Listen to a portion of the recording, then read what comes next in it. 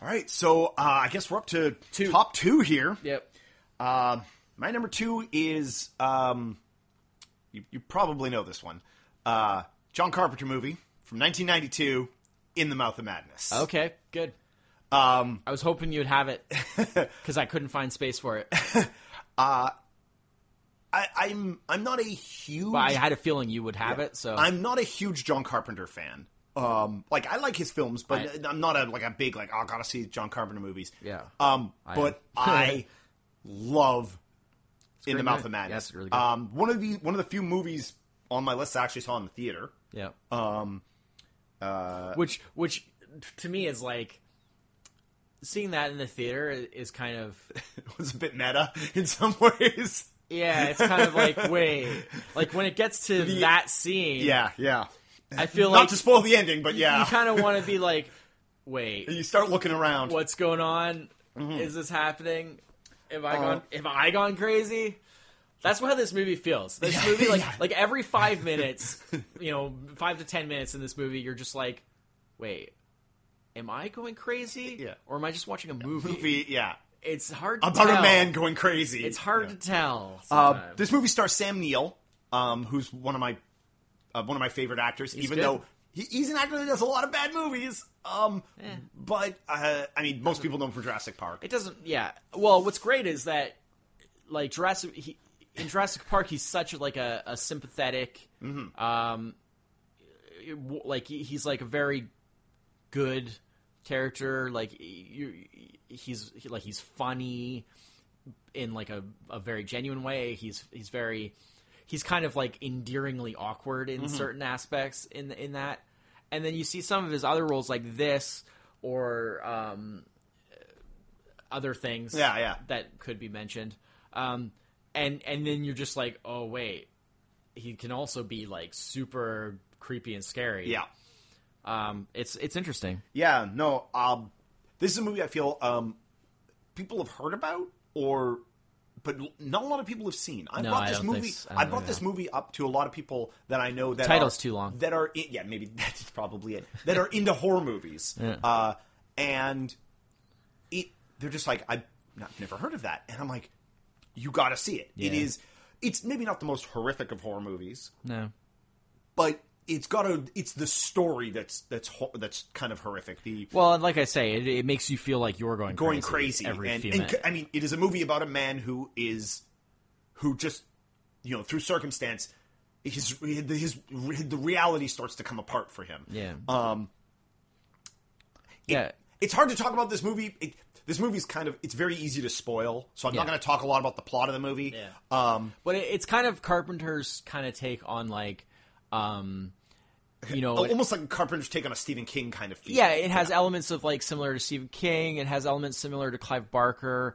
It has elements similar to like the Cthulhu mythos. Yes, it's kind of like a melting pot of like classic horror, like literary things that have been explored more in literature than in movies before. Not a lot of movies explore... Do you read Sutter Kane? Yeah. Not a lot of movies explore the kind of territory that this one does. Yeah. It's really based more on the literary side of horror, which is a kind of a whole different thing. And for it to sort of be able to... part of what makes it really cool is that it is so unique.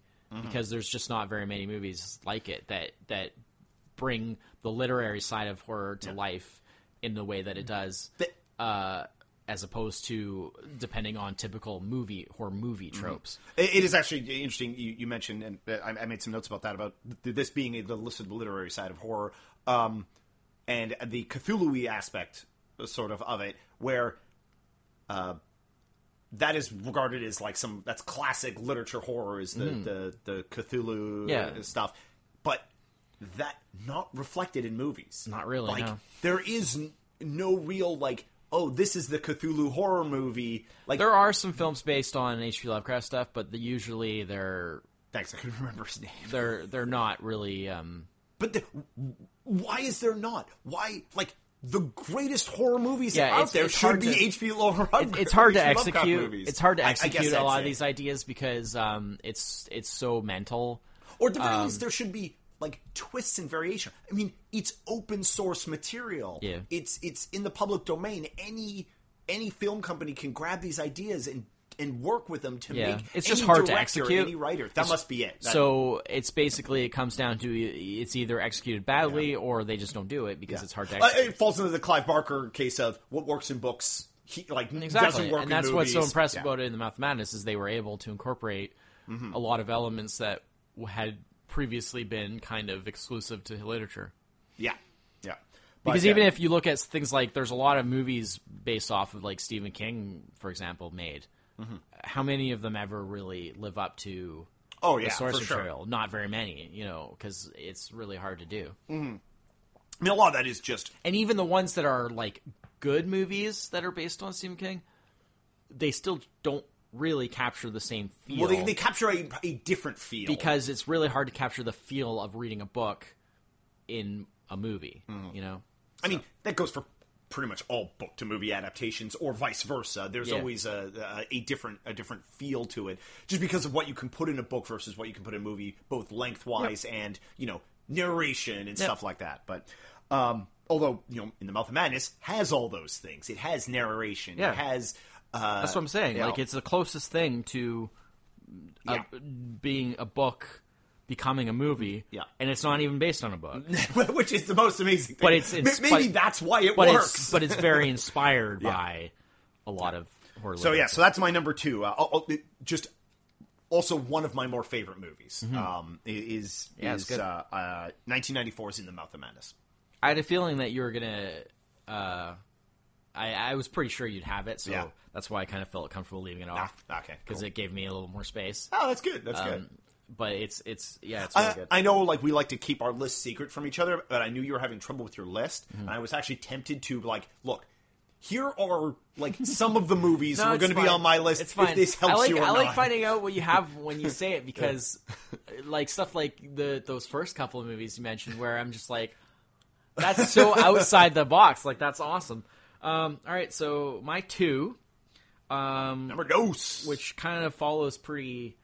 It's a good follow up to to what your 2 just was. Okay. Because I guess the theme for this one is we'll call it The Carpenter Club. Oh, excellent. So these are the John Carpenter movies. So, as you said, you're not really necessarily specifically a John Carpenter fan. I am. His career's kind of gone into a major decline in the last, 20-plus years, I guess. But he made enough movies, it's okay. In the 80s, especially, Carpenter was, untouchable. Mm-hmm. It was basically movie after movie after movie throughout the 80s, every one is a masterpiece to some degree or another. And he did a lot of different genres too. It wasn't always just horror. He did stuff like Starman, which was sort of sci-fi romance drama, mystery. And a good movie. And really good movie. He did, Big Trouble in Little China, which is also a really good movie. I couldn't even start to describe the genres I'm dealing with there. I should addend what I said about John Carpenter. I really like John Carpenter's non-horror stuff. Yeah, They Live. They Live, which is has almost comedy, not really horror at all, but it's definitely not horror. But maybe some people would think it has. Some I did see it on a few lists. Some horror aspects. I don't know, but it's not really horror. But I mean, just stuff like that. You could just go on and on. I mean, it's crazy. His prolificness in the 80s. Anyways, yeah. So my first pick here, like you said, he was untouchable. Just in terms of the consistency of Escape from New York. It was just not a lot of bad John Carpenter movies. Not in the 80s, especially. In the 80s, he was amazing, and then things didn't go so well after that, but that's a separate issue. But I mean, I'll always have a lot of respect for him. Also, after the 80s, sort of, especially in the 90s and mid to late 90s, his name got attached to a lot of things that he kind of had nothing to do with. Yeah. And so, my first pick on this one is from 1978. Okay. It's Halloween. So, I kind of had to have this because it is quintessential. It's not necessarily my favorite movie by any means. It is really good, but it is so iconic and important to the genre, and especially to the subgenre. like this sort of slasher movie. It's not the first sort of, I guess what you would call like a modern slasher movie. There was a couple things before it that kind of led up to it, but it was the one that blew the doors wide open. It was the one that made that subgenre like as popular as it became, and that subgenre of the slasher film like was huge after Halloween. Like that's what led to things Friday the 13th, which has a billion sequels. Halloween itself has a billion sequels. And remakes. There are and then just all the other things. Like there are innumerable. Like you couldn't possibly go into all of the slasher movies, and they all came about basically because it was a trend that was started by the success of Halloween. What's interesting about Halloween is that unlike the sort of typical thing with slasher movies and with horror movies in that era, the sort of post. Sort of early, especially early 80s, late 70s, especially early 80s. There's no gore. There's very little blood in the whole thing. It's mainly atmosphere. Although there are a lot of, some murders and killings and stuff, but you don't really see a lot of detail or graphicness. It's not really like it became later, where later on it was all about, you got to one up what you did before, and you got to come up with the most clever and like original kill scene. Especially with sequels to movies. And it just became like you don't care at all about the characters. The characters are just a bunch of people. Fodder. They're just fodder for crazy, imaginative, kill scenes. Which is okay for what it is. I mean, there's not necessarily anything wrong with that. It's a good cathartic kind of way of looking at it and stuff. As long as you're not out there murdering, real people. Well, as we mentioned before, but some of the best horror movies have a very low kill count. Let's look at The Ring. And the original Halloween does not have a lot of kills. It does have a few, but it's not very graphic. It's kind of slow. It's of the era in a way, but it's just very artistic. It's just everything is in its right place. It's very, it's just really good.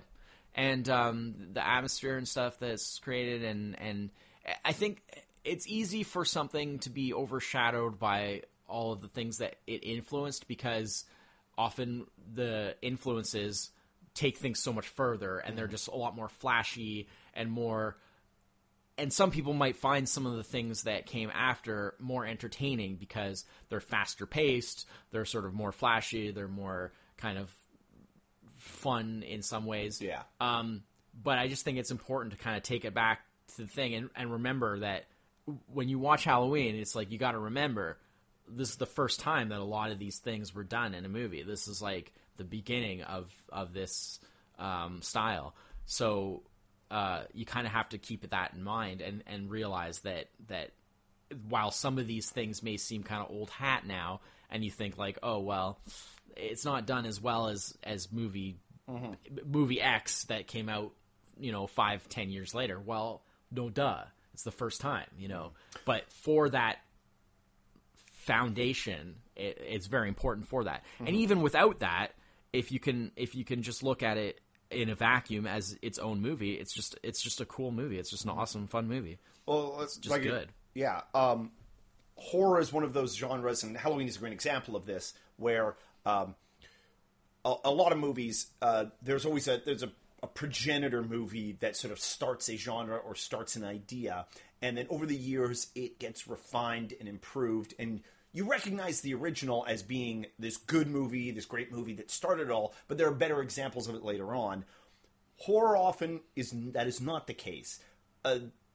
Usually most the refine and improve isn't as much. Doesn't. Well, they run out of steam a lot, so often the first is the most original and therefore the best. Crazier, and it suffers in a bit in the same way as action movies do, where it's just always trying to one-up itself rather than trying to improve itself. Oftentimes it's like all the good ideas were used in the first one. Exactly. So you go from that? You got no more really good ideas to use, so all you really have is... You got more ideas, but that's not better ideas. To one-up yourself in terms of just make it more crazy, more bloody, more kills, more, And at a certain point it becomes meaningless. That doesn't necessarily in the context of the better. film, it becomes meaningless, and then you start to lose the... Usually what happens is, because of that, you lose the atmosphere, which is the really important thing. Again, with a lot of these long-running series, all the rest of the Halloween sequels, which were many and varied, were done without Carpenter's participation. I can't believe he didn't do any of them. Well, I'm going to explain. Halloween 2, because the original Halloween 2, because of the huge unexpected success of Halloween, the studio or whatever that owned the rights were very very enthusiastic about the idea of a sequel. Let's put it that way, because obviously dollar signs. So when something is unexpectedly really popular like that, and it was cheap to make, very very cheap to make, obviously, you want more. So they went to Carpenter and Deborah Hill, who is his co-writer, and they were able to basically convince them. They didn't want to do a sequel, had no interest in it, but they were able to convince them to write the screenplay for part 2. But that's all the involvement that they would have. And I believe that it was like, to do that would allow them to then do something else that they wanted to do, like the next project that they want to do. So like, if you do this for us, we'll let you do this other thing. Yeah, it's probably, timing-wise, I guess it probably would have been The Fog, I'm guessing. Because I think that came out at like 80. Anyways, they did write, so they wrote Halloween 2. Halloween 2 literally takes place exactly where the first one leaves off. It's all in the same night.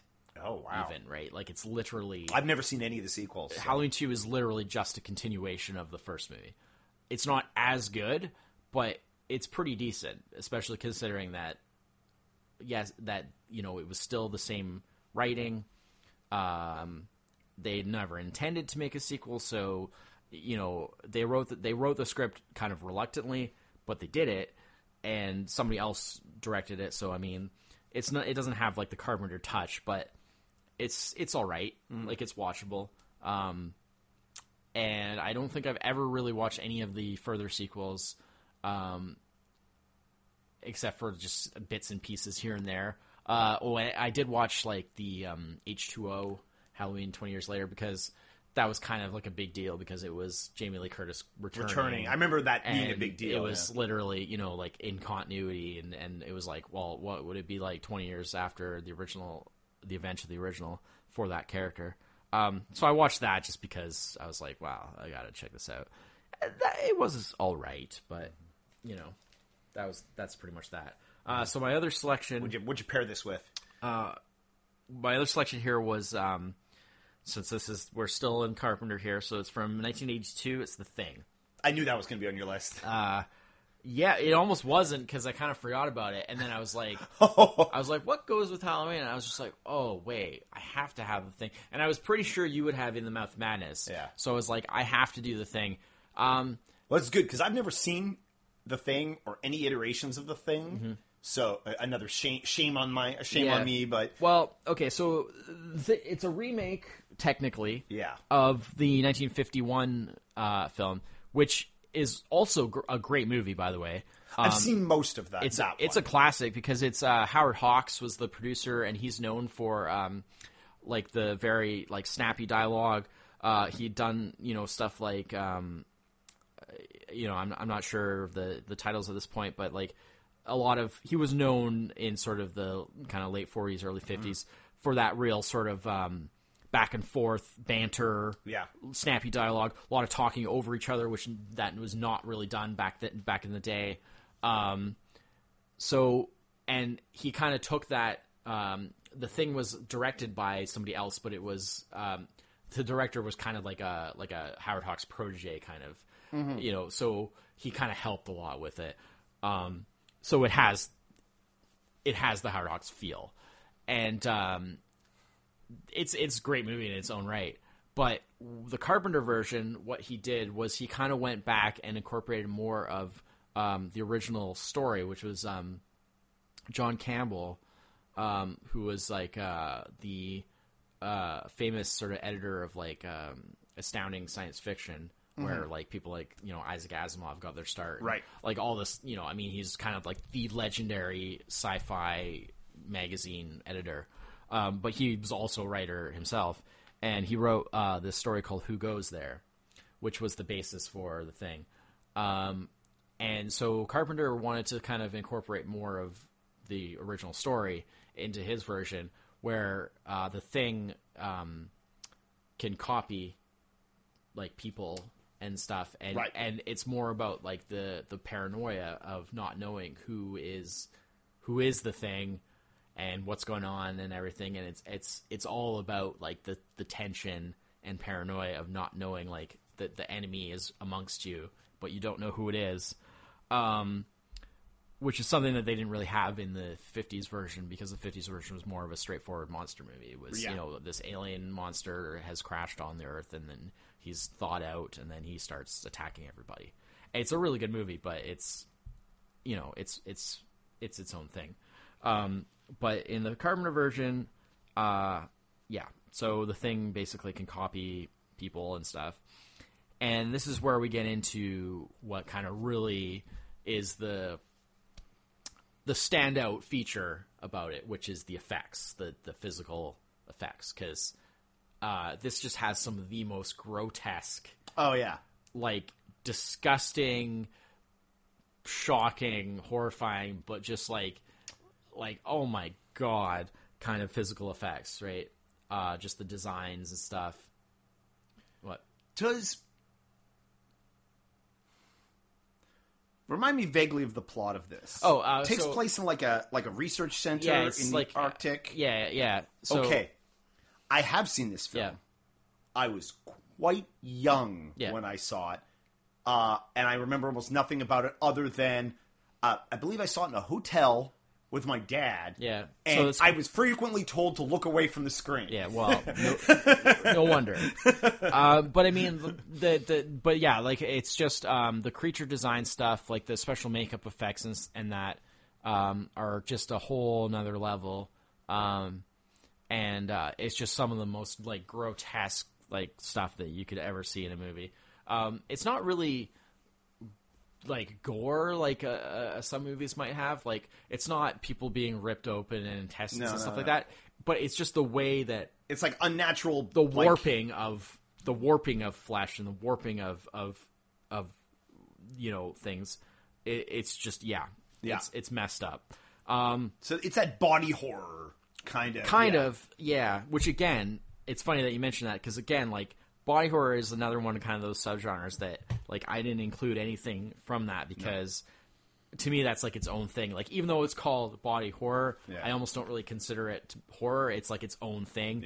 And it's sort of like how monster movies are, and it's almost largely confined to it's a David Cronenberg thing. Yes. And I love Cronenberg films, but there's no like spoilers. There's no Cronenberg anywhere on my list. Ditto, because I just consider it a completely its own thing. I did the same thing. That would be like its own list. I just cut and pasted it out and was like, this will go in a different list. That would be like one its day. own list, because I love Cronenberg, but it's a completely different thing. Because many of his movies are not technically what you would consider horror at all. No, but they're still body horror because there's still that aspect. Anyways, so the thing, so one of the things that has always got me with it, one of the things, is just an example of one of the really cool sort of technical aspects. It took me years where there's a scene, this pretty well known scene where they're doing, they're testing to try to find out who's the thing. And what they do is they draw blood from each person. And because what they find out is basically that the parts of the thing will all react to stimulus as if they're an entire organism. So any part of it you know, it doesn't, including just like a bit of blood. You could just hack a piece off and it would just become its own organism. So they basically draw blood and they put it in like a little sort of petri dish, you know, because obviously they have like the medical lab. Yeah, this is a very famous scene. Yeah, and they have like a piece of wire that's heated up, and then they stick it in the blood, and then to see how it reacts. So obviously, you just in normal blood, you just stick it in, and it just kind of hissed, you know, and it's just a hot wire in blood, no big deal. So there's this super tense scene where they're going to each character one at a time, doing this blood test, and you don't know.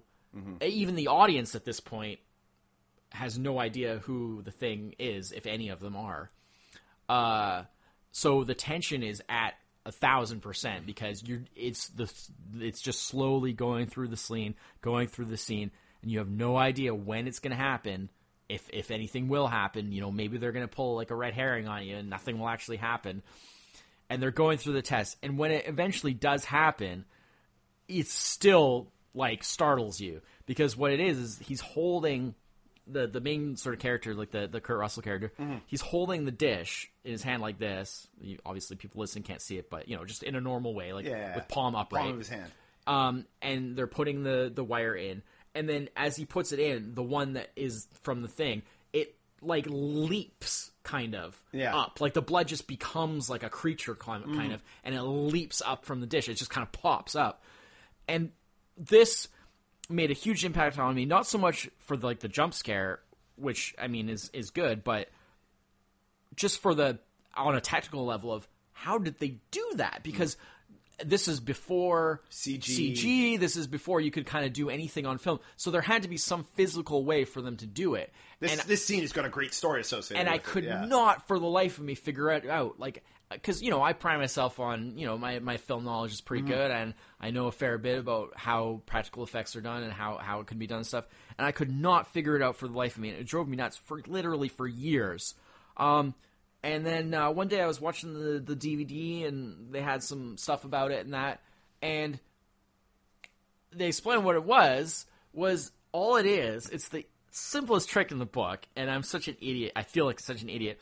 Basically, it's his arm goes down out of frame, and then his hand is coming up from frame, just like in a very natural way, but it's just how it's framed, holding the Petri dish. Well, the hand that's holding the Petri dish is a false hand. It's prosthetic, yeah. So his arm is going out of frame, and then this false hand is coming up, and so all of the worky bits of the practical effect are running through this false hand so that it can just pop out, but it's not.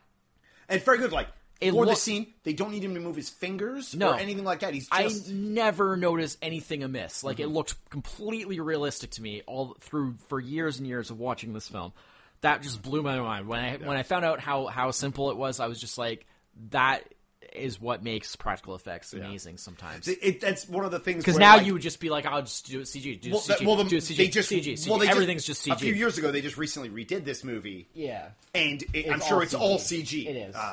I've seen parts of it, and I tried to. How is it? I tried to give it an honest. Looks good. But... I tried to give it. The trailer did look pretty good. I tried to give it like an honest attempt to really watch it, and I just kind of gave up after probably like 20 minutes or something because it's just very lifeless. It just kind of sits there. It's just kind of like, it's not bad, but it's just not good either. Like it's just very pointless. It's kind of like the Psycho remake. Like if you're going to make something that's so close to the original, but yet, you know, any changes that you do make are just kind of superfluous, then it's like, what's the point? Yeah. You know, like just leave it alone because... Well, I think it's one of those case of, you know, in Hollywood's mind, it's a way of just hitting an audience. They can't re-release the old one, so they'll just hit a new audience with the same old thing. Well, no, you know what it is? It's just basically laziness of, like, we can just reuse a previously written concept, so we don't have to come up with one. It's not even a remake, it's a refilm. Well, because they're not making it for the original audience, because... most people that are going to be going and seeing the new one have probably never seen the original because it's over 30 years ago. And most people that are going to be going to these kind of movies are probably people like in their 20s or late teens. And people who are older that were fans of the original are probably going to just turn their noses up at this and be like, it's going to be crap. So much like the RoboCop we were talking about earlier, where but at least with the RoboCop, there was an attempt to do something with it. It wasn't great, but there was an attempt to do something with it. It wasn't like the Psycho where it was literally like scene for scene, but the shot for shot. Yeah, and the new version of the thing, although it's not a shot for shot remake, it brings nothing really new to the table. It's just kind of just sits there. In some ways, and it's like, well, then why bother? I appreciate the fact that they're bringing these stories to an audience that would otherwise have will never see them. They just will not. A lot of young people will just not go back. And when I say young people, I mean even people our age. Yeah. Will just not go back and watch old movies. Yeah. Like anything prior to 1990 is a dead movie. You know. Yeah. And so like in some ways, well, if it's close enough that, you know, it's still a good story to see, like, then I guess it's a worthwhile endeavor for people to see it. You know, it would be nice if maybe there was some way that you could really just interest these people to watch The Thing, go watch Halloween. Well, the interesting thing about The Thing is that... Go watch RoboCop. The interesting thing about The Thing is that there was no... It, like, didn't become a series. There was no sequels or anything. So, making the which actually in a way is kind of odd. Yeah, but what I'm saying though is what's interesting about that is that it's not like you have this whole sort of history of like, well, they've already driven this series into the ground, like say with Halloween or they can reboot it. So it really doesn't matter. It's just like add another crappy sequel to the pile. Who cares? But this is something where it was one movie, which even though it's technically a remake of the 50s film, it's really kind of its own thing. It's different enough. Most people consider it kind of too... And there's a case of people who probably watching the 80s were not going to go back and watch the 50s version, so... I mean, some people do. Like, people were more apt to watch older stuff back then, I think, than they are now. But they were just completely different things. And so I almost don't even think of it as a remake. No. But something like the new version that they did... Because that's the only other one that ever existed, that's the only sort of thing you have to compare it to. You don't have a bunch of crappy sequels to compare it to. So in that light, my expectations of it are higher, you know, because I feel like, well, you're trying to live up to, you know, this great film, not a whole string of crappy sequels, you know. Exactly, yeah. So... No, that's great. Those are two really good selections. Okay, so that was your number two there. Your John Carpenter selection. Yeah, excellent. He is a. I don't know if you could say he's the king of horror movies, but he's definitely prolific in that. Well, and just yeah. All right, so my number one. I don't know how to break this movie in. My number one movie is another 90s movie that I saw in the theater. Shares something with my number two movie, as it also has Sam Neill in it. Okay, so... Yeah. It is what I thought directed it was. by Paul Anderson. Yeah. It's Event Horizon. Yeah. Paul W.S. Anderson. Paul W.S. Anderson. Not to be confused with the Paul Anderson that did, like, Boogie Nights and all that. Yeah. The good Paul Anderson. As Paul W.S. Anderson... He's pretty much directed nothing but kind of garbage. He's done a lot of video game to movie stuff. Well, I actually really like his movies, but he's not well. Not critically. Yeah, he's not well regarded. No. I mean, Mortal Kombat.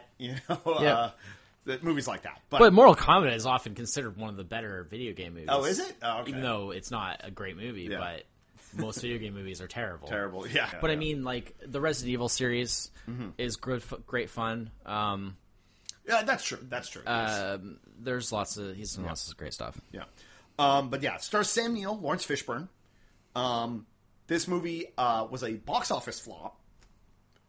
Did not make its money back. Yeah. Received very poor reviews, but has since gotten a cult following. I thought it was good right from the start. The only problem that I have with it is I don't like how the early stuff sets it up like very like hard sci-fi. Like there's a lot of references to like technical things, and everything seems very sort of logical and well thought out and like scientific. And then just do some really stupid stuff, like the whole. The thing that really breaks it for me is the whole vacuum. Vacuum thing, where it's all the typical like. Myth, it's not quite Total Recall. All the myths of what happens with that like are not at all what actually happens when someone's exposed to the vacuum of space. Yeah, that scene pissed me off so much because it was so bad. Yeah. But other than that, that's the only thing I don't like about it. But it's a really good movie. I've somewhat seriously, somewhat jokingly over the years since I've seen this movie referred to this as, for me, the scariest movie ever. It covers. It's pretty effective. It is both like visually, like psychologically, like horrific, and like you just said, it starts off as a hard sci-fi movie where the plot of the movie, for those who haven't seen it, is a rescue vessel, a spaceship, receives a distress signal from a ship that's been gone for disappeared 7 years ago, and they respond to it. And upon finding the ship, they find the ship abandoned of its crew, and the ship had an experimental warp drive system on it. The ship itself is called the Event Horizon, which is where the movie comes from. Yeah. And Sam Neill, who is the designer of the ship, comes along with the rescue crew, which is led by the scientist, and the rescue crew is led by Lawrence Fishburne. Yeah. And then they get to the ship, and they start exploring the ship, and then sort of. Typical in horror movies, sort of everything just goes sort of south from there, and it starts off slow, and then it gets real bad and real dark for everybody involved. Yep. And I love this is not only my top horror movie, this is a top 5 movie for me. I haven't seen it in a number of years. I like to space out my viewings of this movie, but everything from just the pacing of this movie to the ending is terrific. It is a bit of that sort of typical horror ending, but I think for a lot of people this movie maybe isn't a horror movie. I think it's just sort of a space sci-fi movie. Probably in the same sort of categories like Aliens without the aliens kind of thing. Well, I would say definitely compared to some of the other kind of hybridized things. Like I talked a bit about that at the beginning, and how I don't really consider a lot of those things actual horror movies. Mm-hmm. I'd say compared to those, it definitely is more of a horror movie. It's about as close as you can get to being a true horror movie, mm-hmm. With sort of this. Kind of more hard science fiction kind of setting. Yeah. I mean, I was pretty confident you'd have it on your list. When you talked about In the Mouth of Madness, I thought it was maybe he won't because he doesn't want to have double Sam Neill. Yeah, on there. but no, you did. So I sort of expected that because obviously we've talked about it. I haven't seen it in a long time, long time either. Probably longer than you. Because it was never a big favorite, but I liked it. I would watch it again. I don't have anything against the idea of watching it again. It just doesn't really seem to come up very often. Yeah. I have so I don't really have a whole lot else. Special Director's Edition cut DVD. Yeah. Which I bought it, and when I bought, I have not seen it since. So this is I think I'm probably I might watch it this month as part of sort of the, Halloween spooky movies I have it month. Too now, but I've never watched my copy either. But this is a movie where I consistently bits and pieces of it when I see other horror movies or other sci-fi kind of reminded movies. Or yeah, I'm consistently reminded of it. I feel inadvertently, whether it has or not, a lot of sci-fi, I don't say scary sci-fi, but sort of alternative sci-fi movies in the last sort of decade or so whether they got their influence off, seem to have gotten a lot of influences from Event Horizon. There's a few movies like Sunshine, and it's hard to like a few of these. It's hard to think that they haven't, yeah, because the similarities are so apparent. Mm-hmm. But at the same time, you got to think like it's possibly obscure enough. In some ways like it wasn't a hit, so it's hard to say. Yeah, but it's hard to believe sometimes because you see these things and you're just like, okay. They must have seen Event Horizon. Well, Event Horizon has become a cult classic enough in a way that I think that its influence on those kind of movies has become a thing. Yep. But so that's my number one. Cool. I don't have a lot to say about it because I honestly I don't remember it super well at this point. But I always liked it. I just had issues with certain aspects. Yeah. I do too. Like sort of that stuff. Like anytime that sort of things like it is, it's. They're distractions from what make the movie good, which is a bit of a bummer, but but I it's another one of those movies where like In the Mouth of Madness, this place is a 2. This place is a 2, yeah.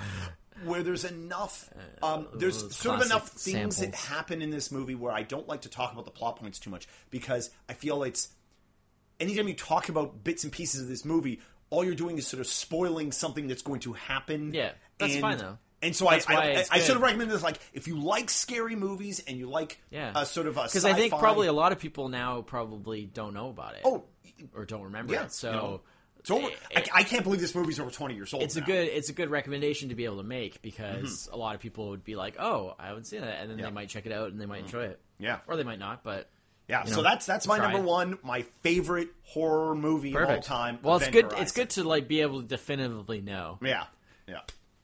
All right. So do you have 2 for your number one as well? Or? Yeah, of course. Okay. I wasn't sure if you would axe down number one to just no. So my category here is I was going to call it the favorites. Oh, okay.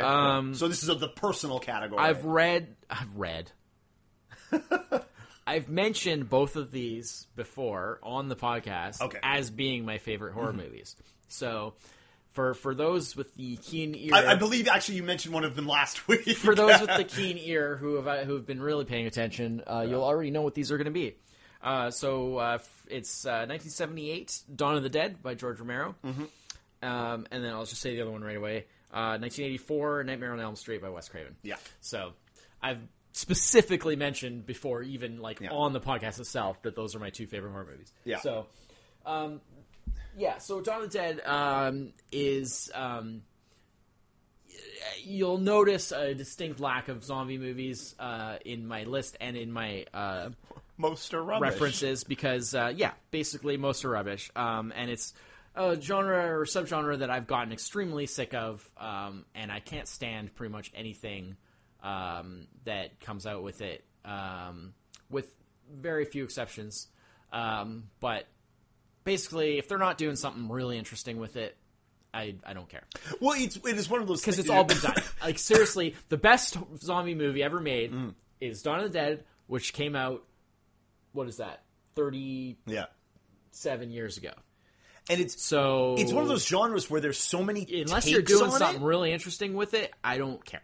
It's one of those, and the zombie genre is one of those genres where there's so many takes on it. And that's a personal opinion. A lot of people, Walking Dead is hugely popular right now. A lot of people are so different. It's so different. And then you get into things like fast zombies, and it just, like, I'm not a fan. Can go wide and far with this, but when you get to the root of sort of where this genre started, Dawn of the Dead, well, I mean, it started with Night of the Living Dead, which was the Romero's first film. Yeah, it was 1968. And Night of the Living Dead kind of really marked a transition between the old style of horror movie, which I mean, we often would barely even consider horror nowadays because stuff like we associate horror with just a more deeper level of either psychological fear or graphic, especially the graphic stuff, like in horror movies, you think there's going to be, lots of blood and some gore and probably some nudity and some cursing and the blah, blah, blah. Well, especially people our age, we influence with a lot of the 80s tropes. But in the old days, you go back to Frankenstein was considered a horror movie. The 1940s, those kinds of movies. And I mean, for the time they would never be considered horror now. and they're really good in their own way. I like some of those movies a lot. But nowadays they would never be considered horror. Night of the Living Dead came at a time where it was kind of marking a transition from the old style and the new. So it had the first kind of motions towards actually having gore and things like that, but it was very primitive. But there was a 10-year gap there where they made that film, and then it was not until 10 years later that the second film, nominally the second film in the series, even though they're all their own thing, none of them are directly related to each other. But Romero, came out with the second one, Dawn of the Dead, in 1978, and that was really, as you say, the beginning of the whole new thing. That was where gore really first started. Like it existed to a certain degree before that, but nothing like Dawn of the Dead. You'd never really seen people being ripped apart and organs strewn and all that kind of stuff before. But Dawn of the Dead, what makes it on one of my favorites is it's really hard to kind of directly put your finger on. It's all about how a movie makes you feel, or how you sort of like how it kind of touches you. Weird thing to say about like a disgusting zombie movie. But that's actually a very good thing to say about it. But like, it's the same way that show me on the doll where the movie touched you. But it's the same way. Like I usually cite, if I have to cite one like favorite movie period, I usually cite like Superman, the movie, which strangely enough also 1978. But it's like how do I explain why that's my favorite movie? It's really hard. I mean, sure, I could go through and like list off scene after scene after scene after scene that are awesome. It's a package as a whole. It's just how it hits you, how it makes you feel. And Dawn of the Dead is like that for horror. It has a good amount of humor, but without ever crossing that line over to being comedic. Yeah. Like, it's not a horror comedy. It's a dark humor. It's not a horror comedy, but there is a certain amount of humor just from, like, the quirky, like, how characters are. There's the line about, there's the guy who's like, we got this, man. We got this by the ass. And, like, just stuff like that where you're just like, it's so... Like, it makes you laugh. Brief chuckles. It makes you laugh, but it's just a brief chuckle because the horror is real. The whole like there's a good tagline. The horror is real. Yeah, but the whole like then there's like the whole social satire aspect of it, which was a big part of it. The whole all taking place like in a shopping mall, and the whole metaphor of the zombies being like consumer obsessed. The general public going into these shopping malls and wandering around like zombies, spending money. It was very much of that's a major part of it. And what's great about that, and one of the things that makes the movie so good, is there's actually like another layer to it, because here they are making fun of that consumer culture of people going in and walking through malls like zombies. They're making fun of that and satirizing that in a dark way, while literally filming in a real mall at night while it's closed, filming all night, spreading fake blood and guts everywhere and doing all kinds of weird stunts and crazy shit, and then cleaning everything up so that the mall can open in the morning at its regular opening time, and all the zombies can come in and do their shopping. None the wiser. Zombie by day, zombie by night. None the wiser about what's going on in it at night. That is so brilliant to me. Like, that says everything right there about the brilliance of the satire. The fact that they were actually, like, the real thing that they're satirizing was going on in this place, and they actually had to, like, clean up every night before the mall opened so that people could come in and do their thing. Yeah, I mean, it's got good, like, action-y bits where, there's, like, a lot of stunts, like, running cars through zombies and stuff like that, which, again, is standard in that genre now, but this is all kind of the first time that a lot of that kind of stuff isn't done. It's just, again, it's just one of those things that's very like Halloween in its genre. It's very seminal. It's very it's set the standard for everything that came after. So there might be some stuff that came after it that might seem a little more flashy or a little bit more slick because obviously they're still limited in budget and what they could do, even though they had a much bigger budget than a lot of earlier movies, but they're still limited. But it's it's kind of Night of the Living Dead was sort of the proto version, but this was sort of the one that really this is the iconic. This is the one that really started the whole the ball rolling. So to me, it's kind of like, I think that zombie movies are not inherently that interesting to me. So it's no surprise to me that I kind of got sick of the genre because it's kind of all really the same. Like, when the biggest innovation that you can make is, they're faster now. Yeah. Really? That's all you got? That's actually, great. Yeah. Huge innovation there. Like that just really enhances it. Like, that's all you can really do because it's such a simple setting change is really all you it's such a get. Simple genre, a simple concept. Yeah. George Romero, when he sort of created this essentially because modern zombie, the whole modern zombie genre is basically derived from his work, even though that was never his intention. Mm-hmm. He didn't mean to create a genre, and originally his stuff was not supposed to have anything to do with zombies. They were not zombies. He referred to them as ghouls because they're flesh eaters. Yeah. They're living dead flesh eaters. Zombies is like an entirely different thing that has to do with voodoo religion, magic, and it's basically controlling people's minds and things like that, and making them into like mindless slaves and stuff. That's what zombies are. How this got attributed to the zombie? I've never really seen bad marketing there. I've never good seen, marketing, I guess. I've never seen like a really good explanation of where that connection came from, but somehow those wires got crossed.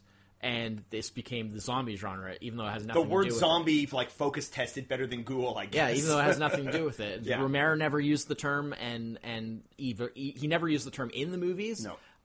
And he doesn't use the term personally. That was not his intention. So he kind of inadvertently spawned this whole genre. Mm-hmm. And you can't. Well, I think you can't hold him responsible for the shortcomings of. But I've seen a lot of zombie movies, and I think the big thing that separates sort of the zombie movies that are influenced by George Romero's work versus other zombie movies, in terms of like what tries to make them different, is stuff like his zombies. It's not the zombies themselves. I mean, even outside of the satirization of what they represent, they're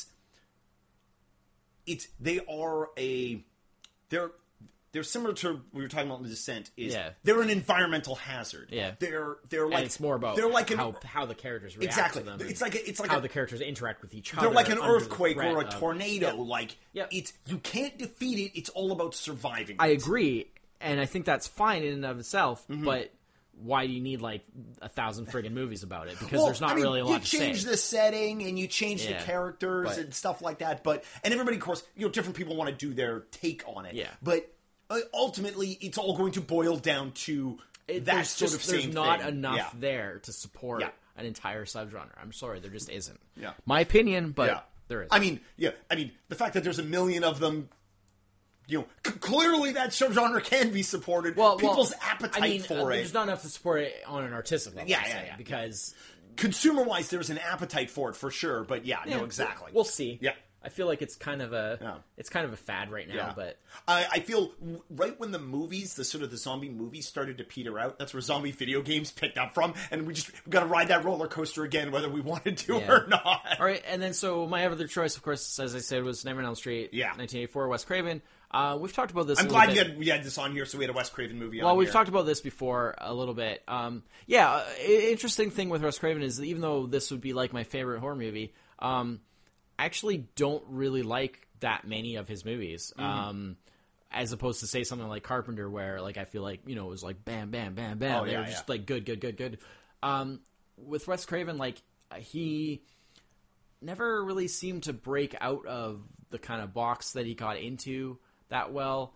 He made a couple of things that were sort of a little bit not as horror-y and stuff like that, but he never seemed to really quite be able to get out of the thing. Caught in a loop of recreating the... And his stuff was definitely, I think, more little more up and down quality wise. So I think that this one is definitely a masterpiece. But yeah, unfortunately, I have a lot of respect for him. I think he was really cool. He seemed like a really nice dude, and and obviously he passed away not super long ago, and we talked about that previously on the podcast and stuff, and that's unfortunate. But if I'm honest, he did a lot of movies I didn't really like that much, so it is what it is. But this one, so what makes this my favorite? Okay, so obviously a lot of people have heard of this series.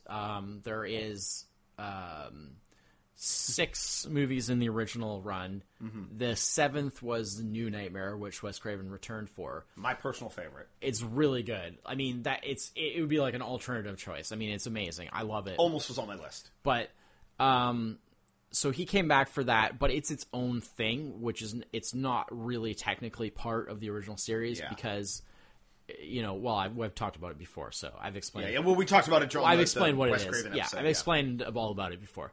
But it's kind of its own thing. And then after that, Freddy vs. Jason is considered technically to be both the 8th Nightmare on Elm Street movie and the 11th Friday the 13th movie.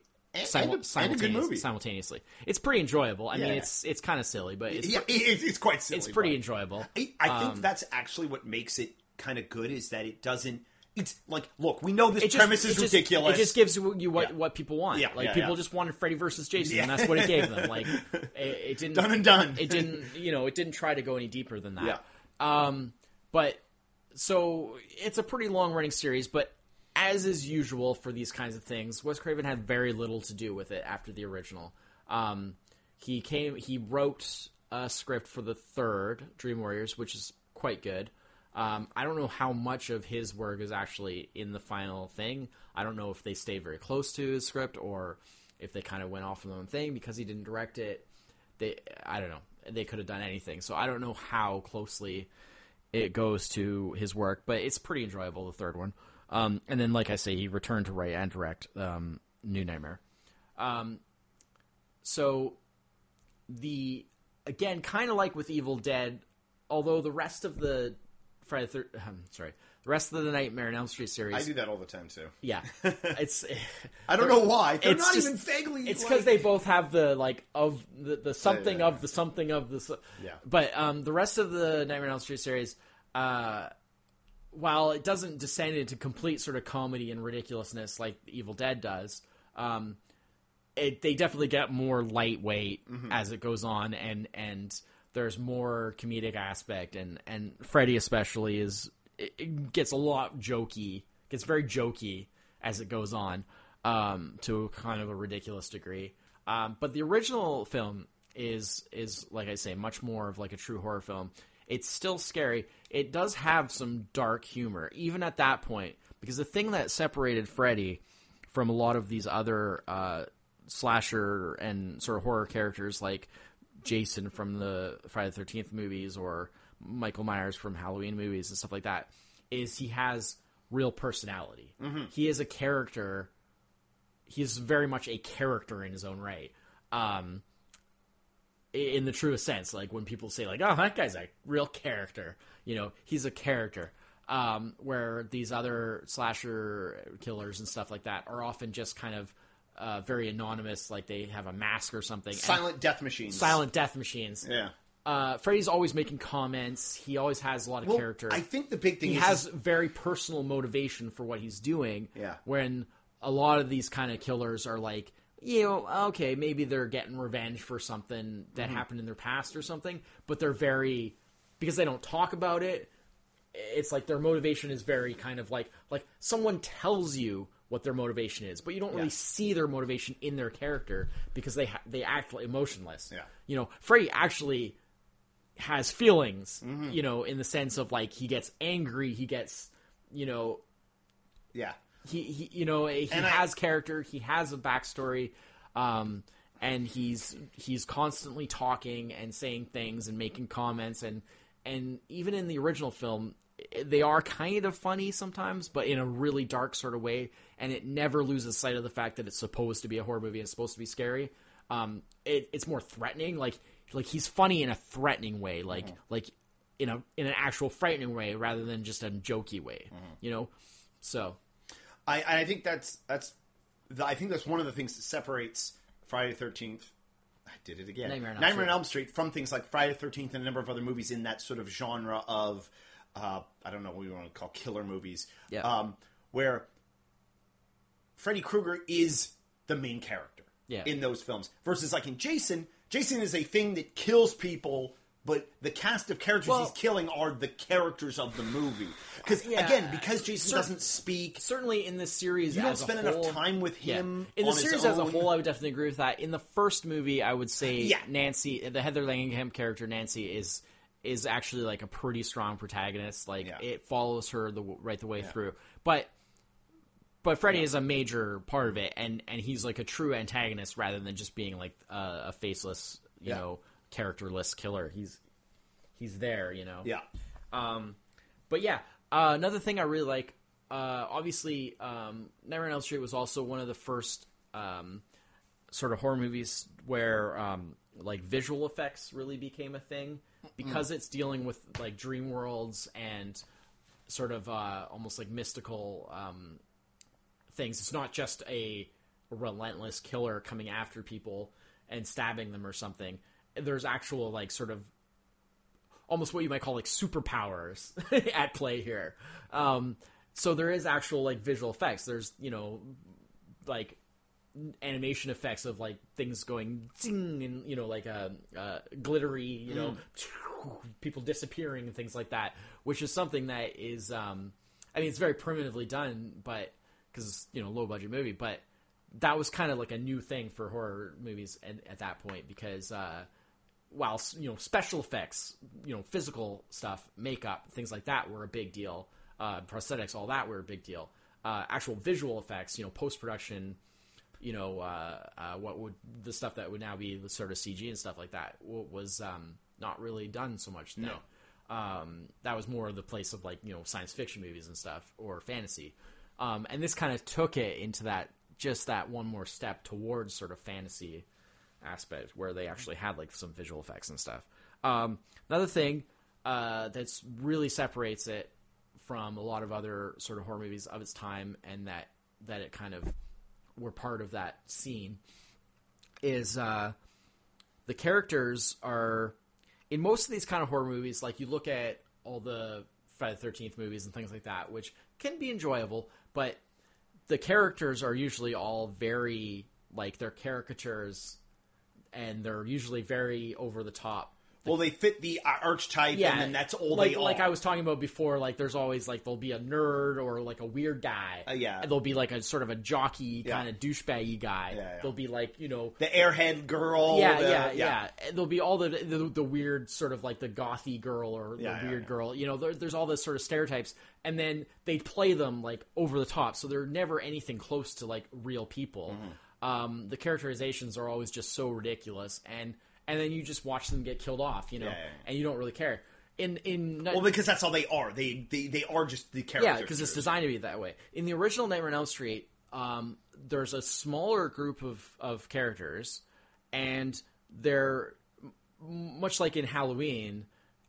They're played a lot more, like, it's a lot more minimal, to where they behave much more like real people, or at least, you know, realistic characters in a movie anyway. They're not just stereotypes. They're not played like so over the top ridiculous. They're played, you know, very reserved. Not reserved. I know what you mean. I'm not thinking of the word that I want here, but they're played more like understated. Understated is the word that I'm looking for. Well, they're played not like characters so much in a horror movie. They're played like characters in like a proper like actual movie. Exactly. And so when they have things happen and their reactions and stuff, it's much more like, yeah, that's how it would actually be if this happened. And I think by concentrating on a slightly smaller group of characters, like part of the problem that a lot of horror films of this time have is that because of this whole thing of having to one-up yourself, with more and crazier kill scenes and stuff like that, is you end up with these huge casts where, you know, most of them aren't going to last more than, you know, are not going to last very long once the festivities begin, as it were.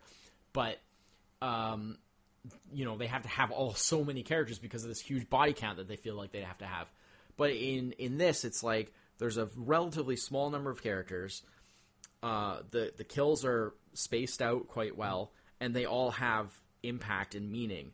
It's not that thing of just like, oh, well, there's another one of our friends dead. Yeah. Well, another one of us is going to be dead 2 minutes from now, so who cares? Yeah. You know, like, every 10 minutes on the clock, somebody gets like all the kills are very impactful, and they're important because it's this small group of kids that's just slowly getting picked off one at a time, and there's nothing they can do about it as far as they know, because they can't, you know, it's happening in their dreams. They can't control it until, of course, you know, Nancy realizes that she can control it to a certain degree, because, you know, if you have that power in a dream, then you can take that power as well. And so part of this movie also is it's really a big thing in the sort of empowerment kind of thing, where it's not so much the sort of like, oh, we barely survived that horrible ordeal, and it's like, it's a case of like Nancy becomes more like, instead of being a typical kind of horror heroine, she's more like you know, something like Ripley from the Alien movies type of thing, where she's just like, okay, that's enough of this shit. Yeah. Like, you're not taking me out, you know. And she basically, you know, I mean, she basically takes her power, her personal power, and says like, you know, I'm not afraid of you. You know, this is my house. You only have the power over me that I allow you to have. And she basically kicks Freddy's ass. Yeah. Like, you know, because she's... Which is, again, one of those things you don't usually see in the horror movies. It's usually... Survivors barely survive. They barely make it. Very rarely turnabout. They manage just at the end, they're able to, you know, like, the killer gets ensnared in something, and... You know, often the killer not even defeated. It's just they get away. Or they just get away. Yeah. Like Texas Chainsaw type of thing. Yeah. But in this, it's like, you know, the number of sequels might kind of diminish the triumphant aspect of this ending a little. But if you just look at it as in and of itself, like, she kicks his ass because she's just like, I'm not having it. Like, and that's a really good message, and like an empowering thing to send out. To say, like, you know, look, it seemed the world seems scary and life seems scary, but, you know, you can step up and you can say, like, no, like, I'm gonna do what I have to do and what's right for me, you know. So almost like a metaphor there too, but it's, you know, it's a great sort of cathartic way, because you know, horror movies are often like a the cathartic aspect is a big part of horror movies, because obviously you can't go out and start murdering people. Well, you can, but I'd sort of discourage it. But like in horror movies, it's like you can be like, oh, haha. But oftentimes you get to that thing where you get the end, like the bad end to horror movies, where they think they're being clever by like, oh, you know, they don't actually get away, or like, you know, there's they're safe, and then, you know, they're grabbed from behind and then cut to credits. We referenced that before, right? Which can work, but eventually you just get to the point where you're just kind of like, well, then what was the point of that? Yeah. All we did was like watch 90 minutes of people being horribly killed, and then nothing. Well, I mean, and in the end, like, nothing happened. That is an aspect of the horror. There was no release. That is the aspect of the horror, is the. Some movies they play that to the there is no escape. Yeah. But they let like, you think there is, and then that's the true horror is there is no escape. But that's terrible, because it's like, life sucks enough as it is. Why do you need to like drive it home like that? Which is one of those I think bringing that cathartic release where you can turn around and say, and take your own power, take it back, and be like, I'm not going to allow this to happen. I'm going to survive no matter what. Yeah. And you have, you know, you kick that killer's ass, because that killer represents, you know, all the bad stuff in life. It's like, to me, that's an even better cathartic release. Not that, I mean, there have been good movies. I look at my list and I'm like, not a lot of cathartic release on here. And there are good horror movies where it has like the downer ending. Like you can be done. I'm not saying it should never be done. I'm just saying that takes it to another level of just you're just like tension, and then in the end, that was awesome. Right. See, I guess it's the difference between what you and I like out of a horror movie. I like it when I get to the point where I'm like, yeah, look, they defeated the bad guy. And then if they hit me with that surprise, oh no, they didn't ending, I'm good either way, as long as it's done well. Exactly. Yeah. I'm not gonna, I was going to give some specific examples, but I guess I would spoil some movies, so I'm not going to. But, that's fine. Yeah, there's no need to. But yeah, no, that's great. I'm glad you got that movie on your list. Done. So before we go to our honorable mentions, we can quickly go back to our list here. Yeah. My number 5 is a tie between Perfect Blue and The Guardian. Number 4 is The Ring. Number 3 is The Mist. Number 2 is In the Mouth of Madness. And number 1 is Event Horizon. Cool. All right, so 5 for me was The Exorcist and The Shining. 4 was The Ring and The Descent. 3 was The Evil Dead and Hellraiser. 2 was Halloween and The Thing. And 1 was Dawn of the Dead and Nightmare on Elm Street. Nice. Only one crossover there. We're getting better at this. Well, I just think the subject matter are different experiences. We're running along here, so for honorable mentions, I'm just going to quickly group these into a couple of different types. Yeah, that's the way I have it. The comedic horror. Yeah. I got Return of the Living Dead. I don't even know if you could really call it horror. I left that off because I love that movie. I left it off, but it is actually really good. Yeah. I just felt like also spawned innumerable sequels.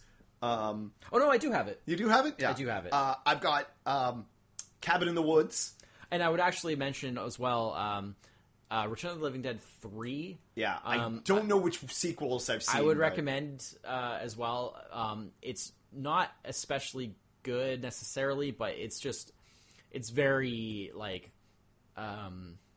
it's interesting. Mm-hmm.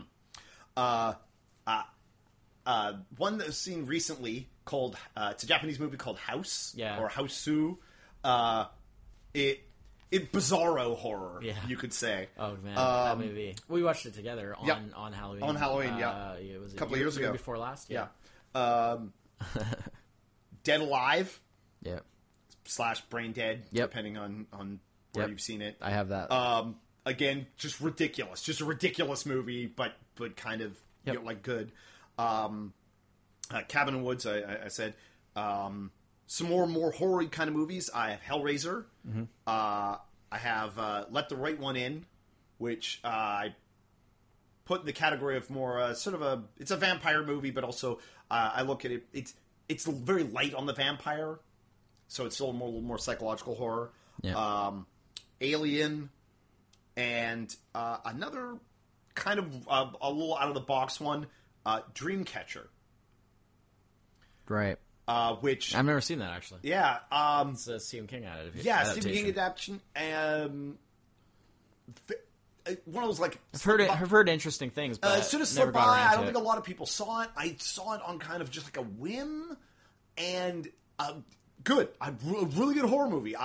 It's, again, one of those movies where a lot of the scenes like stuck with me, and I'm reminded of them when I watch other movies. Yeah. But that's I had a short honorable mentions list. Okay, well, I went pretty in-depth just because I basically wrote down anything that I felt like warranted mention. Yeah. But as you say, like, there's no need to go into a lot of detail.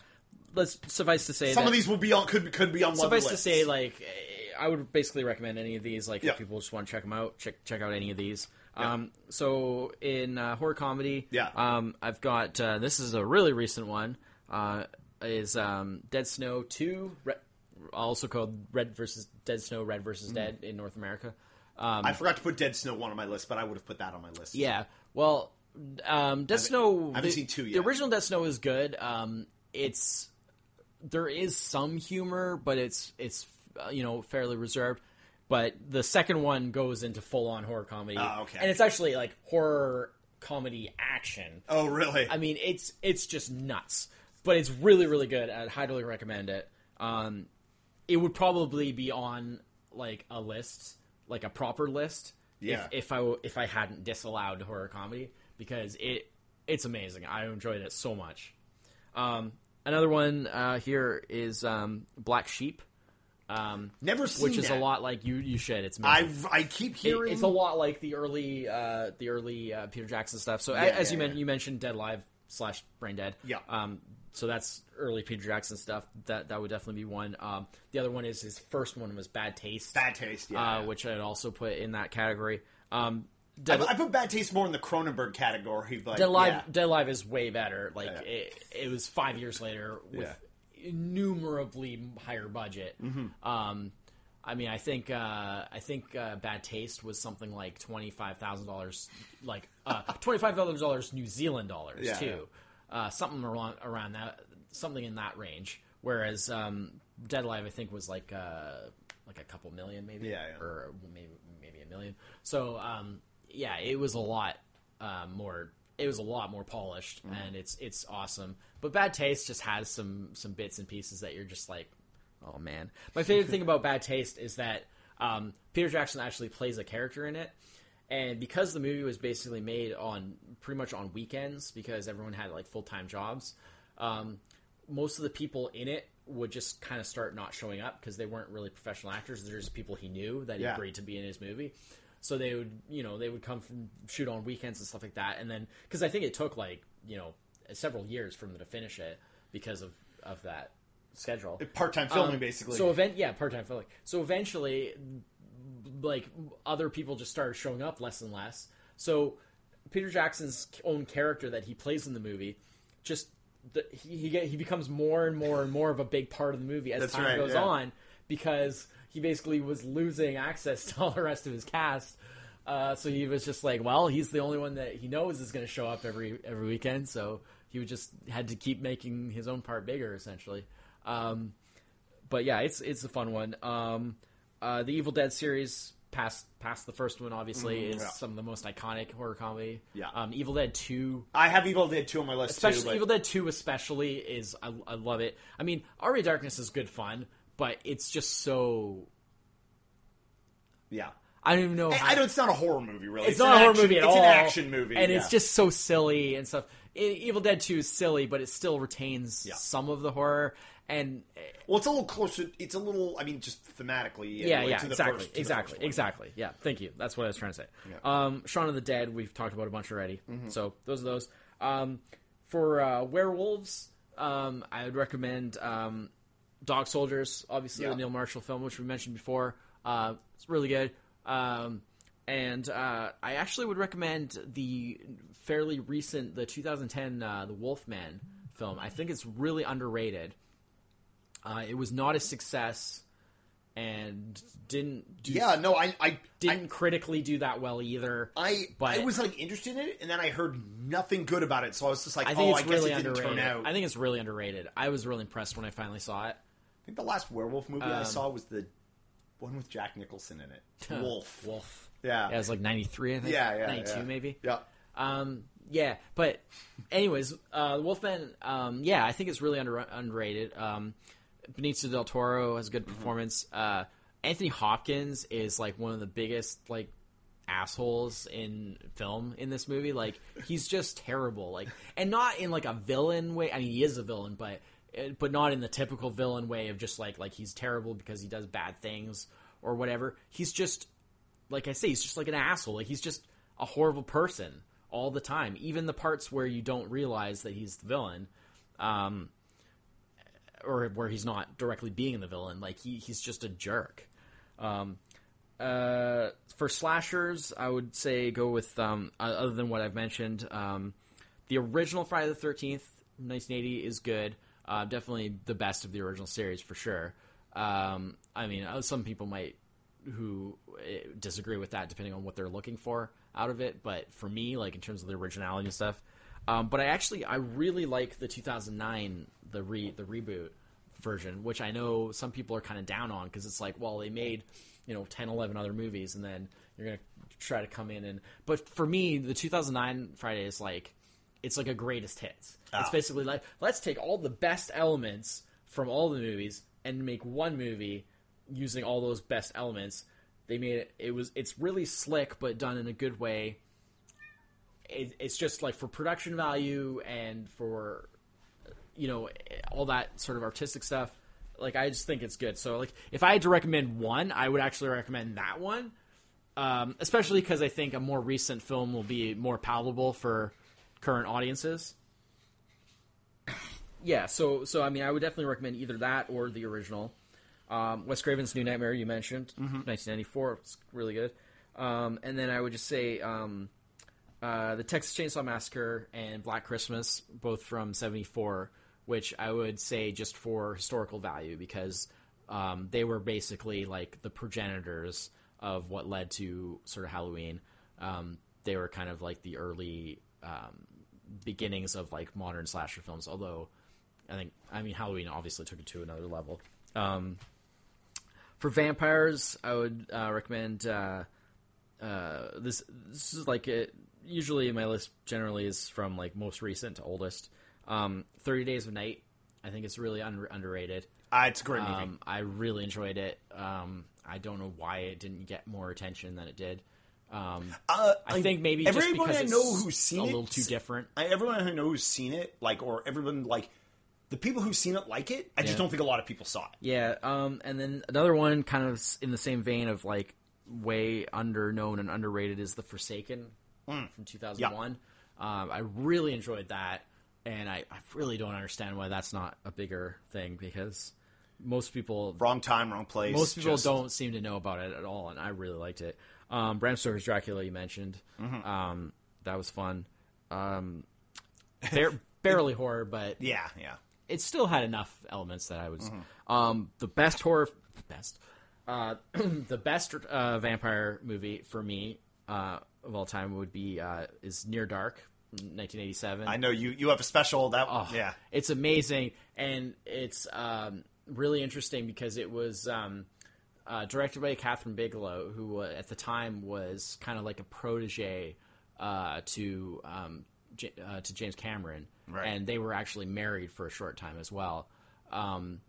And she's gone on to greater fame now with movies like Hurt Locker. That's right. And what was the one about the torture and stuff? Zero Dark 30. Zero Dark 30, yeah. Yeah, like stuff like that, right? Which has made a big splash. And I mean, those are great films in their own way, but I'm not really so much into movies like that. But basically, she did Near Dark, and it was done very soon after Cameron made Aliens, and it has a lot of the same cast.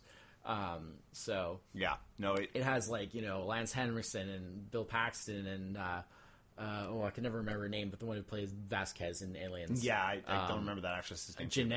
Jeanette something. Anyways, it has like a lot of the same cast and stuff, but it's a totally different thing. It's like a Western. It's like a modern, it's like a neo-Western vampire noir. Yeah. It is a really good movie. It's one of those ones where I think a lot of people have heard of it, but I don't think a lot of people have seen it. It's awesome. Actually, I don't know if you've seen it, but they put out like a re-release of it, like for like Blu-ray and DVD, in fairly recent years. And they totally, like, the cover looks like something out of like it's trying to be like a Twilight movie, like it's very like photoshopped, like smooth skin and the colors and stuff, the palette and everything is all very like teeny bopper vampire. It's hilarious because it's like anybody who thinks that they're gonna get something like Twilight and watches Near Dark is gonna get a big shock. Yeah, what's up? Gonna get a big shock. And then I just have Nosferatu, 1922, probably one of the most influential for sure in terms of just because that's continued to influence movies to this day. I think Nosferatu is a great film. My only sort of issue that I would say, and I've always bitched about this, is that the whole thing about vampires being killed by the sun, being burned away by the sun or whatever, pretty much comes from Nosferatu. Yeah. Because that's not in the folklore for vampires at all. And basically it was just an easy way for them to kill off the vampire at the end of the movie, because they essentially had he's creeping into the girl's bedroom, but the light of day has come, and they open the window up and the light streams in and destroys the vampire. That's not in the folklore, and that's something that's been picked up as like a standard trope for vampire movies. And my problem with it is simply that it limits the variety and sort of the interesting things, because like that's become such a standard rule now that it's like a given. It's just like everybody has to do it. Yeah. And I don't think that there should be any hard and fast rule like you have to do this. Yeah. It makes it less interesting to me. Yeah, well, so I'll never really. I understand never why really they put that limitation in, and why. In some ways, it's because vampires are for the most part like very, very powerful. So giving them such a an over the top obvious weakness is kind of good to counter their over the top. But the fact that it's always the weakness, it's because it's become so like such a required it's ubiquitous thing. now. It's so ubiquitous. It's just less interesting because it's like, well, I'd like to see some different takes on it. You know, Yeah. I mean, there have been that they have to stay out of the sun because they sparkle. Yeah. I mean, there have been, the vampires are weak during the day and that sort of thing. So it is much rarer. So really quickly here to finish off for zombies, Night of the Living Dead is really important. I talked about that a bunch already, but for the seminal aspect. The Night of the Living Dead 1990, the remake from 1990 is actually really good. Yeah. And I'd really recommend that if you want to watch something that's a little more modern than going all the way back to the 68 version, because the 68 version is quite primitive. It's black and white, which, I mean, black and white feature film was already kind of out of date even by 68. But, it's really low budget and stuff. But the 90 version is actually really good, and it's worth a look.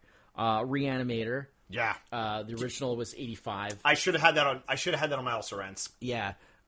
It's great. It's a little leaning towards the kind of horror comedy aspect, but it's horrifying enough that it's kind of it's like borderline, but it's really cool. It's really crazy and over the top, but it's not always that funny. It's more kind of like it's almost disturbing sometimes how like over the top it is.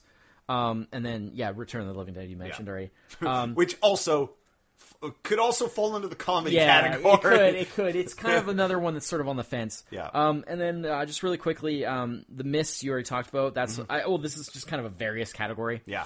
So The Mist you talked about already. Trick or Treat. Which is like the anthology from 2007. Yeah. We actually, again, that's that same year that we watched House. We watched Trick or Treat. House. We watched Trick or Treat. I had forgotten about that movie. I really enjoy that one. You know what? It didn't crop up on any list. It's a really good. I wish I'd remembered it. That is really good. Anthology movies are so rare, and Trick or Treat has a really good concept of anthology movie where it's separate stories, but they're all taking place at the same time on the same. There's a through line. They're on the same Halloween night, so they. The stories interact sometimes, but not in a big way. They're just all taking place on the same Halloween night. Yeah. But it's really clever. It's a really fun one. The Hills Have Eyes would have to be. I'd have to chalk that as one of the best remakes, because the original is a Wes Craven film from '77, I think, and it's okay. But the 2006 remake, which I've heard it normally, is so good. Normally it's just remake. Well, it's never going to be as good, or it'll be good in its own way, maybe at best. But The Hills Have Eyes has got to be one of the best remakes, with taking something, following the basic thing very closely, but just bringing it to another level. It's awesome. Another one is another Clive Barker, Lord of Illusions from 1995. I really enjoy that movie. I'm angry now. That's the one you forgot. I am angry. You always got to forget something. Because Lord of Illusions, I don't know if it would have made. I don't know if I. It's okay, man. It would have tied with something. Yeah, it's really good. God damn it, I like that movie. I really like it. Damn it. and it's the kind of thing where it barely missed the main list, but it's you got to make concessions somewhere. Yeah, this was tough for me because a lot of horror movies are movies I have not seen in years, and I looked at lists to remind myself of movies, and of course that only goes so far. And Lord of Illusions not going to appear on a lot of lists. It's really good, though. But yes, it's funny because we were talking about Clive Barker movies. Pretty much all the movies that Clive Barker has actually made himself are really good. Really good, yeah. Because there's also Nightbreed, which is really good. He pretty much, when he actually decides that he's going to make a movie, because he doesn't make that many, but when he actually makes a movie himself, they're pretty much always good. In the Mouth of Madness, you talked about, obviously. And then the other one was, this would be another one in category of like best remakes, is The Blob, 1988. That's another like hidden gem. Like I love the 88 version of The Blob. The original one from the 50s is almost kind of like more comedic. Like it's really, that's the one I've seen. I haven't seen the remake. It's really like, it's fun in its own way, but it's kind of silly and it's just kind of, yeah, I wouldn't even consider it a horror movie. It's not. Really. It's a monster movie. It's not really. It's kind of dumb, but I mean, it's cool in its own way. Like I know there's a lot of fans of it, but the 88 version I think is really underrated. It has some amazing effects.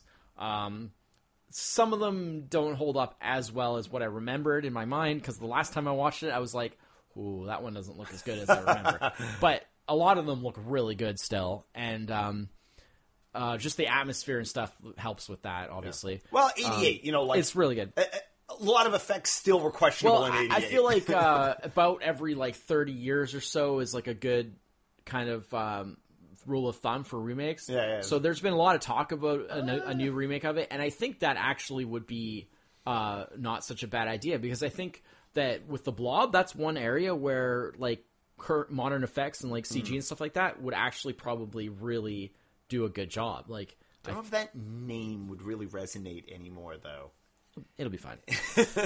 And then the only other things I wanted to mention quickly was I do kind of enjoy the movies like Rob Zombie has been making, but there's always something. Well, the most recent one I saw fairly recently, which was Lords of Salem, and that wasn't very good at all. But I really like The Devil's Rejects is really good. I like his Halloween films, but they're kind of their own thing. I can see why a lot of people wouldn't like them.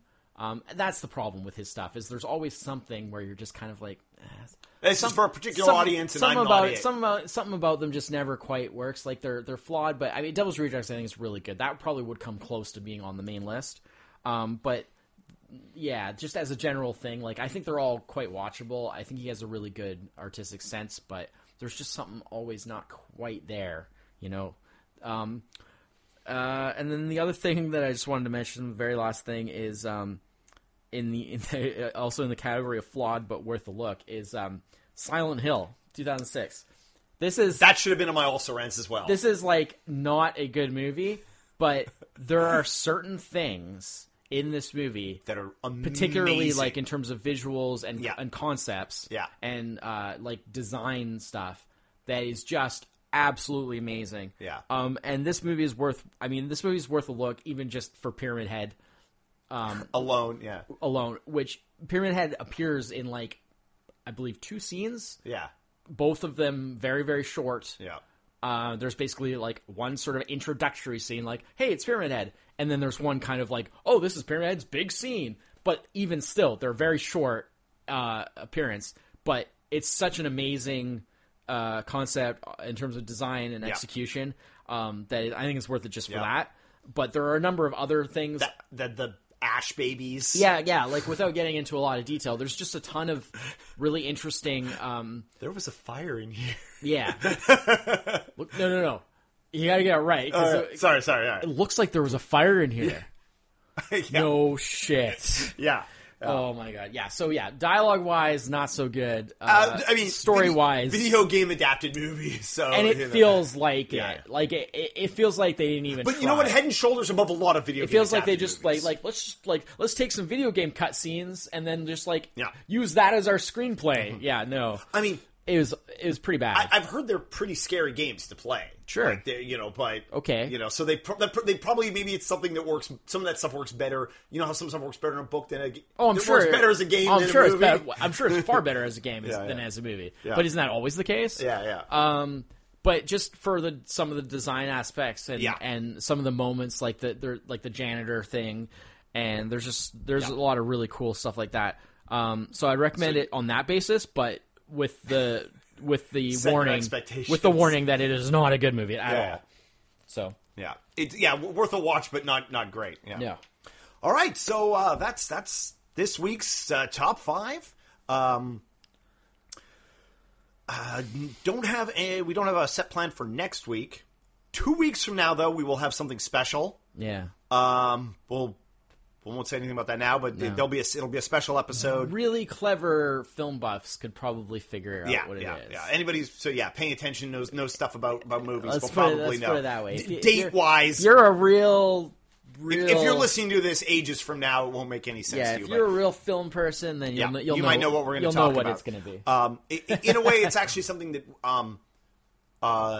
despite a topic that in our personal lives, between ourselves and our friends, something we've talked about a lot. It's something we've never really discussed at all on the podcast. Yeah. So, which is kind of cool. Saving it up. Yeah. But that's 2 weeks from now. That'll be episode 17. For episode 16, we haven't made a decision yet about what we're going to talk about. Maybe just cover a movie. Yeah, probably just a movie. Maybe just a movie. Maybe pick something off of what we've talked about today that we haven't seen in a while or something. Or that one of us has never seen. Yeah. But who knows? We haven't decided yet. Yeah, so no choices made there. Yeah. So until next week, where people can find us on SoundCloud. Yeah, SoundCloud / What We've Watched podcast. Please like. By comment, the way, subscribe. Thanks for all the comments on on Dark Crystal, Rob. Yeah. A friend of ours went gangbusters on the Dark Crystal. So if you want to see some really interesting commentary on the podcast from someone who really likes the Dark Crystal and knows what they're talking about. Yeah, really knows what he's talking about. It's annotated, so you can see the comments as they come up in the timeline. If you maybe haven't listened to that episode, and by all means, if you're somebody out there that listens that you want to do something similar, even if it's just one comment on something that we've said during a podcast, please do, because you can comment. Comments are awesome. When you make the comment, you can make the comment during your listening, and it will timestamp it. So the comment you can make the comment directly related to what we're listening and like what we're saying at the moment. And you don't have it to makes do it that. easier because then we for feedback and for a dialogue on such a thing. It's just a cool feature that allows you to comment on a specific moment. Yeah. But you don't have to do that. You can just comment, make a general comment. Yeah. I've definitely noticed that even though, apart from Rob's comments on Dark Crystal, we're still a little lacking in the comment department, I've definitely noticed that we've been starting to get more followers, more likes. Yeah. That's awesome. Much appreciated. Thank you so much. Keep going with that. If you like it, hit the like button. Yeah. And if you do have a SoundCloud account, or if you don't mind at least setting up, a free account, by all means follow us, because that would be super sweet. And then we know people are enjoying. We're on iTunes. Look for the What We've Watched podcast. Yep. You can search for that. Make sure you put in podcast. Yeah. Otherwise, it doesn't show up. Yeah. Even though there's no other one that's specifically called it just What throws We've up Watched, a bunch of garbage. It really seems to get confused if you don't put in. So What We Watched podcast on iTunes. Yeah. And please give us a rating on there. Throw a star, 1 star, 5 stars, whatever you like. And again, feel free to comment on there. That gets us visibility. Yep. And these guys are idiots. They don't know what they're talking about. We've appreciate the upswing in listeners lately, and we're glad you guys. Evidently, people are enjoying the podcast. Yep. And we really like that. We like that you like it. Just let us know. Yeah. Just let us know what you think and where we can improve and what you'd like to see more of. Yeah, for sure. So that's recommend movies. Yeah, please. So that's it for this week. Yep. Until next week, I'm Chris. This is Emmett. Cheers. Bye-bye.